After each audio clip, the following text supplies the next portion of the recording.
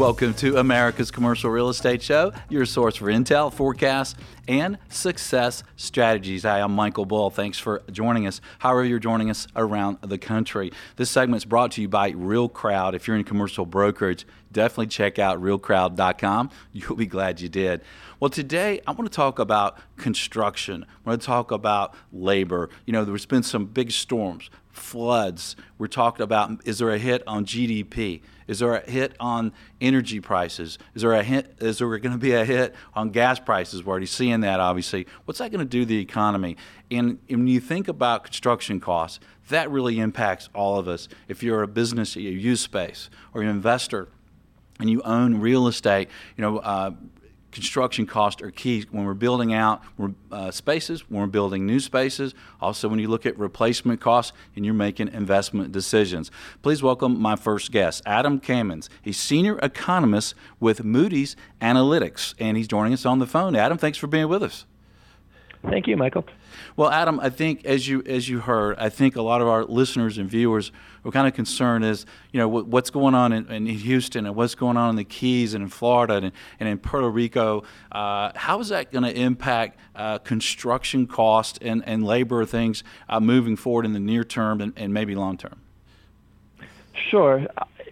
All of the storms and the fact that we've had 3 major hurricanes now hit some portion of the U.S. in the span of basically a month, it's going to have a significant impact on costs.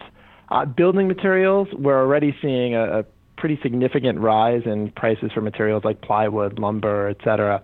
And labor shortages as well are going to play a significant role. We've already seen actually, before these storms that it was getting harder and harder to find construction workers, which was pushing up, costs for workers, pushing up wages, and with more and more demand now for rebuilding, that's going to have an even more significant effect along those lines.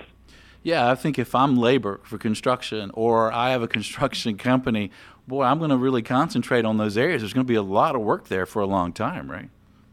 That's exactly right. And I think those are areas, in particular, we think about Florida, we think about Southeast Texas and Houston in particular. These were areas that were growing very rapidly already. There was a lot of demand to begin with before these hurricanes hit. Now you kind of tack on a major rebuild that's going to need to take place, especially in Houston.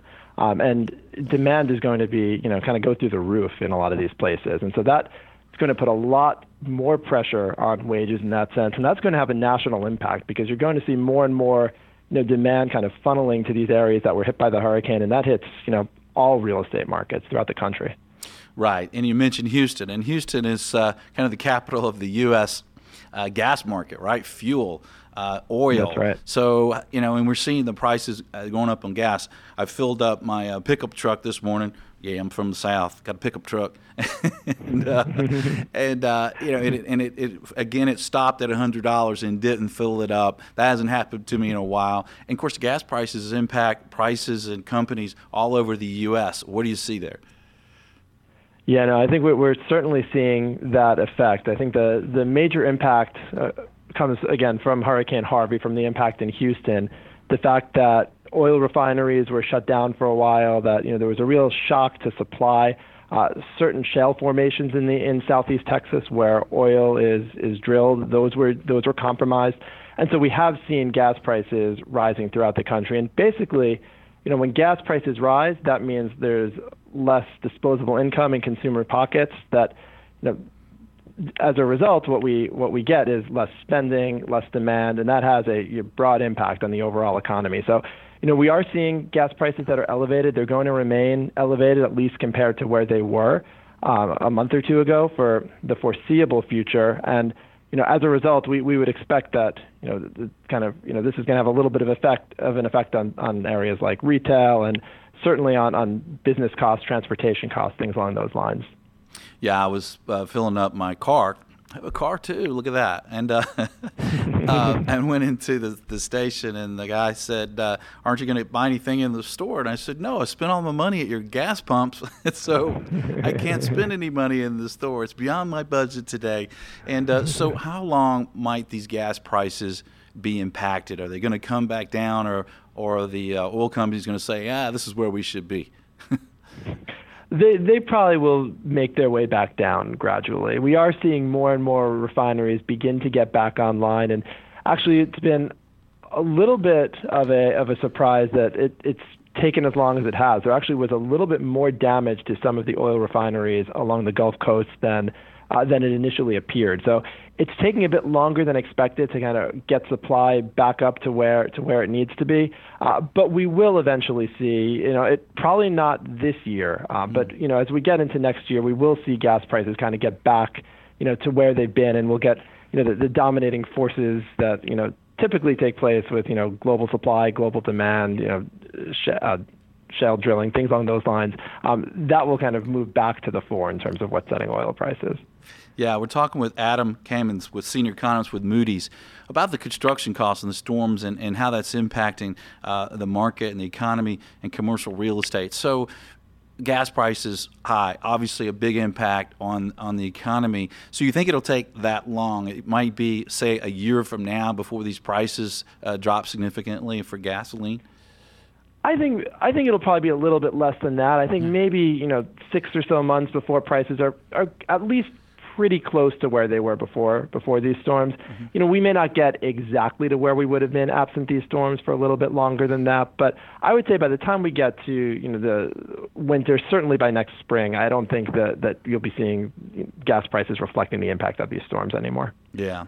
Well, I want the prices my old pappy told me about. 29 cents a gallon, he said, when he was a young man. I don't think we'll be getting back to that, unfortunately. Come on, Adam. Come on.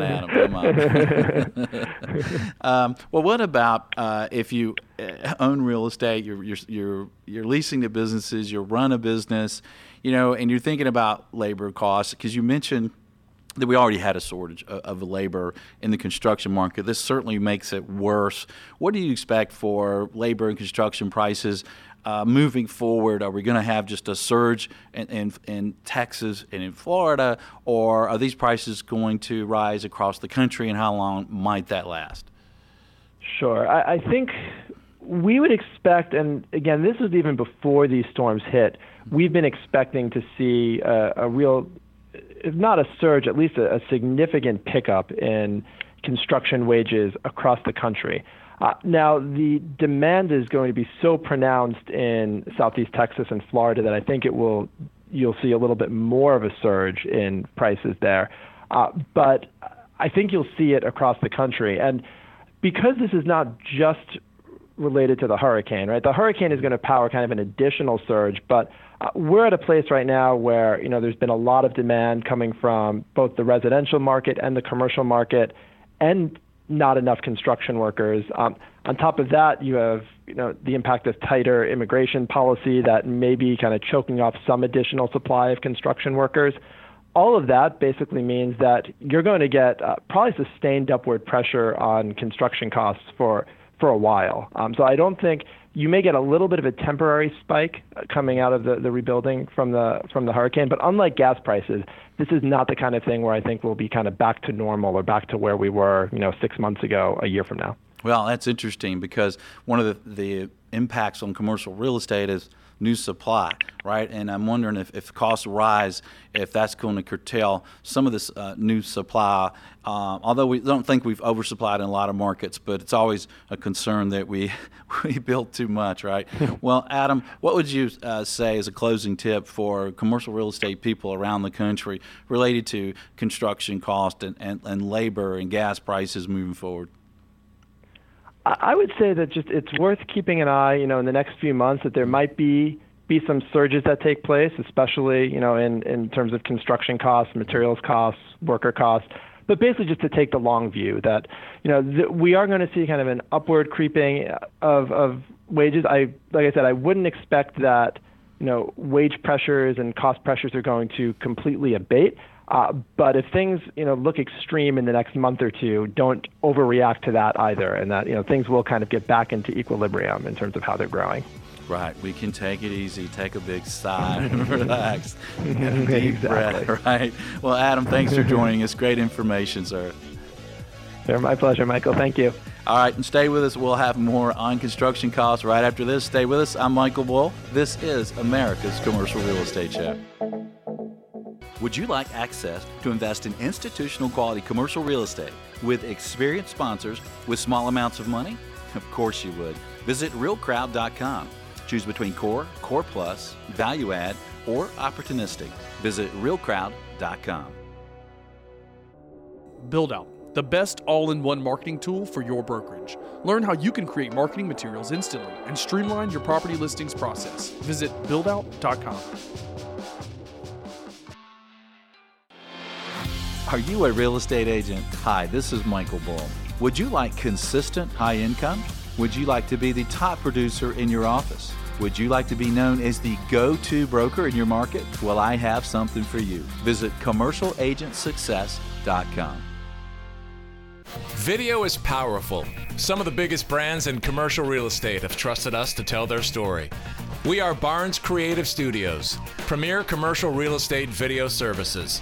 BarnesCreativeStudios.com. Are you looking to buy, sell, or lease commercial real estate?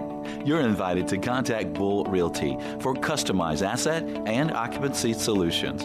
Call 404-876-1640 or visit bullrealty.com. Xceligent, the resource professionals like CCIMs, CBRE, JLL, Colliers, and Bull Realty use for market intelligence. Commercial Search is the site to market and find available properties to buy, sell, or lease all over the country. Visit commercialsearch.com.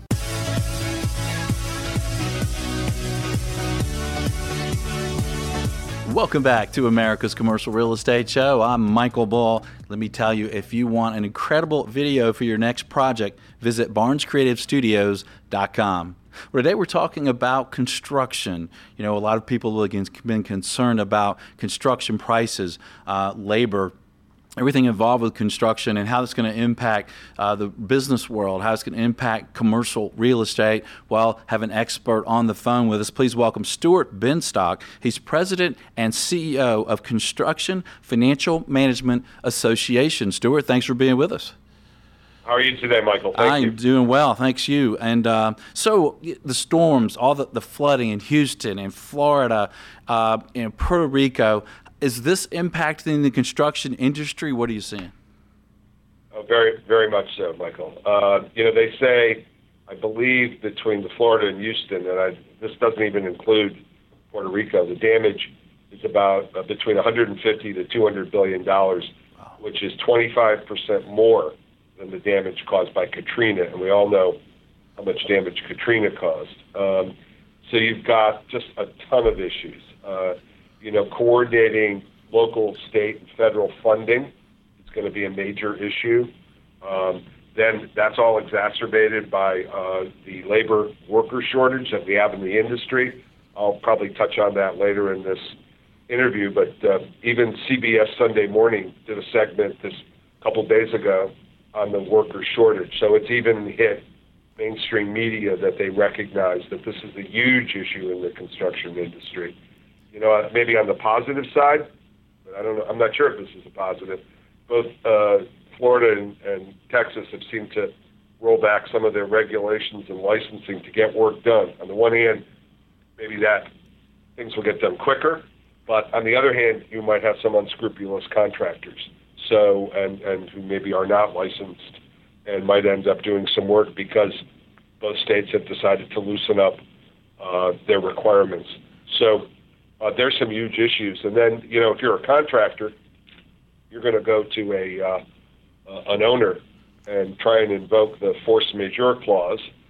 I don't get to use that expression very often, but that's a nice. I believe it's Latin, Michael, which basically says, when there's been an act of God, an unforeseen natural disaster, that you can adjust your contract, and you can bet that contractors in both those states that have had projects ongoing have been severely limited and severely delayed, and they're going to try and invoke that clause, as they should, to ask for an extension of time. So you're going to get into some difficult issues, and I'm just talking about construction that was progressing before the disaster. Right. And you mentioned there was a shortage of construction people, and that was before the storms. So obviously we're going to have not enough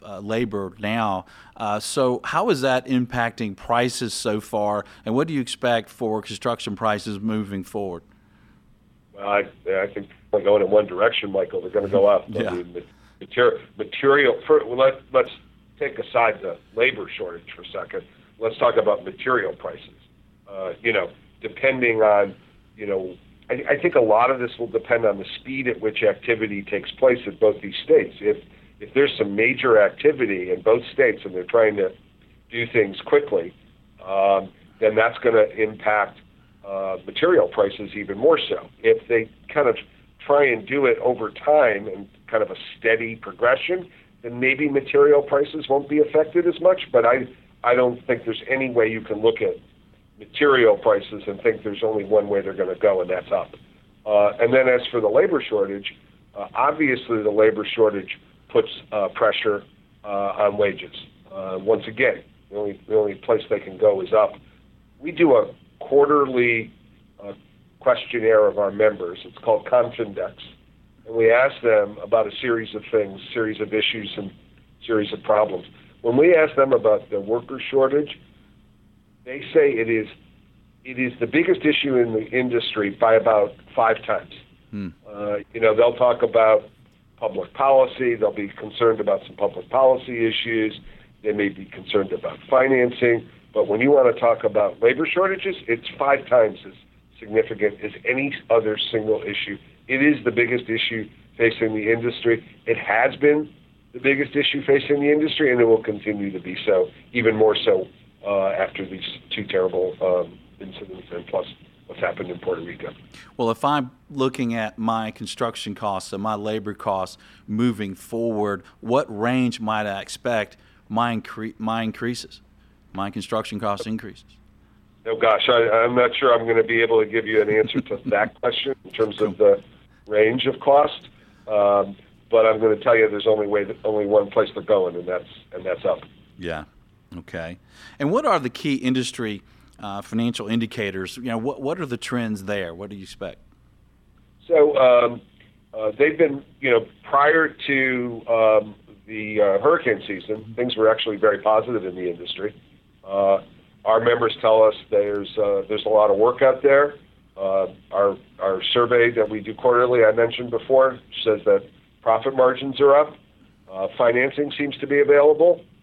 The only little question mark is there is some uncertainty as to the future and as to public policy. And I think that has a lot to do with what the current administration in Washington talked about regarding construction and how little has actually taken place regarding construction since they came into power.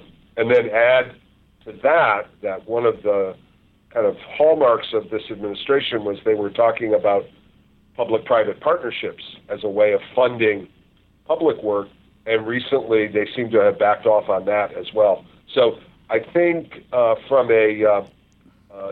is a great deal of concern about where this administration is heading in terms of construction.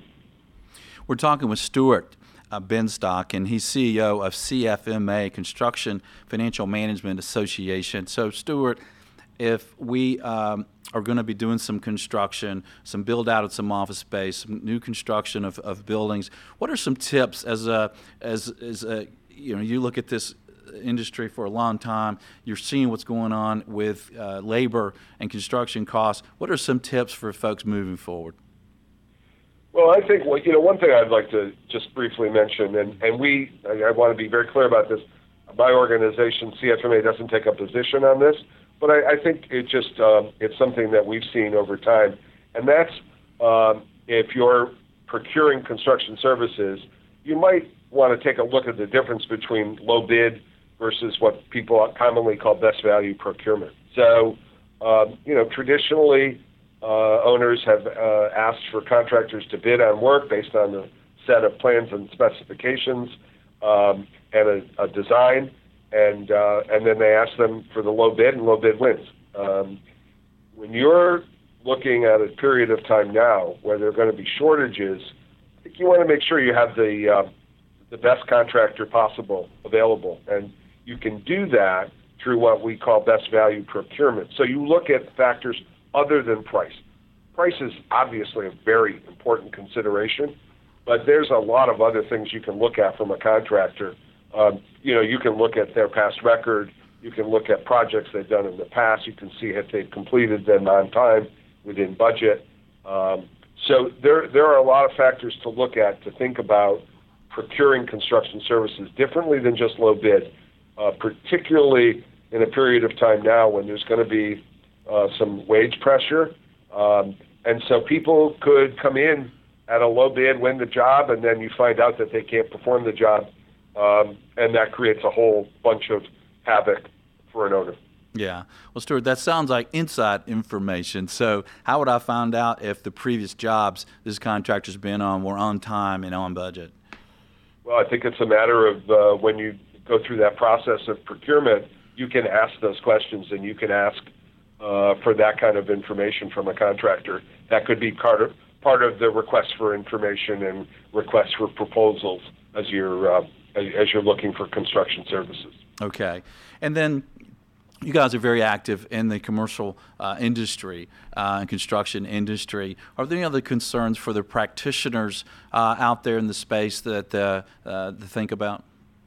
Well, I mentioned worker shortages. I want to just touch on that for a second again. And there are worker shortages both at the labor level. So you're talking about plumbers, electricians, sheet metal workers. There's shortages there. But there are also shortages, for good project managers. So we just don't have enough people going through the pipeline. And, contractors are trying everything possible to find people, and they'll pay a premium for, really good people. One thing I've noticed recently, I've seen publicized, is contractors are providing internships for kids in college, maybe in a construction management program. They bring them in, and they kind of let them experience during the summer all that a contractor does. I think that's a great idea. But the larger issue is there are not enough people in the construction management programs, and there are not enough people becoming journeyman electricians, journeyman plumbers.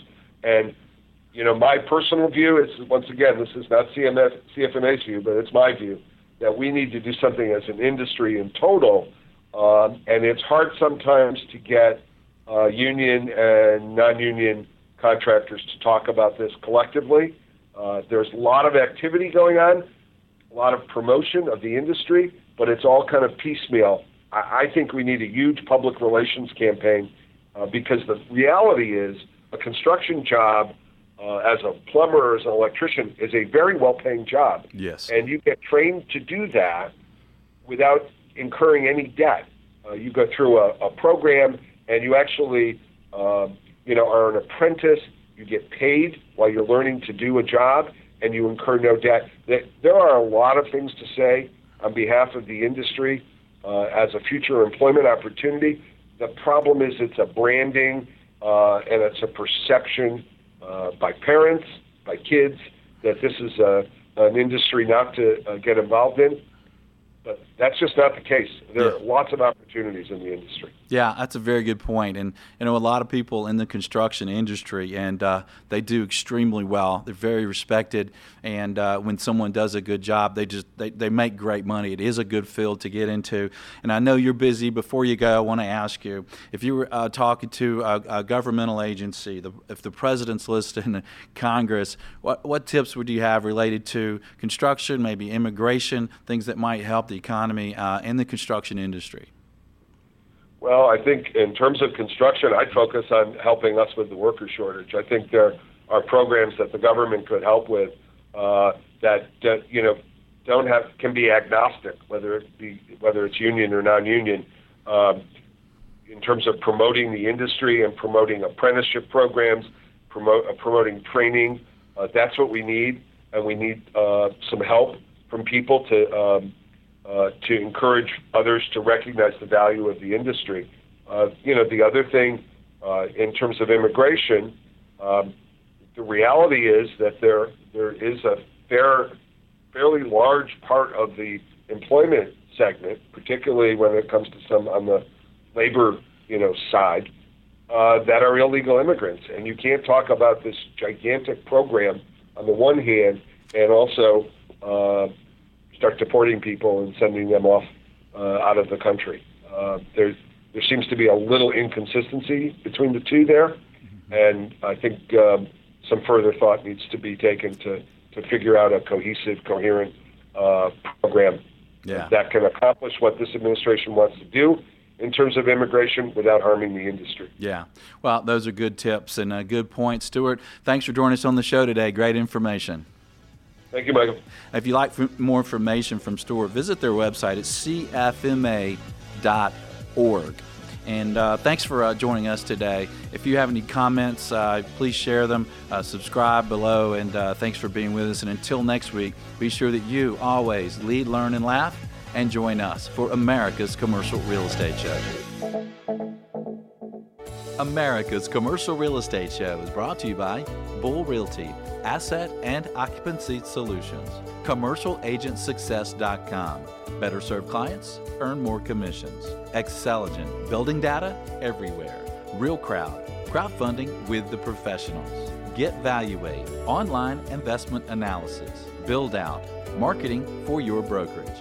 For more information on these great companies, visit CREshow.com. And you're invited to subscribe to the show on YouTube and iTunes and connect with us on your favorite social media.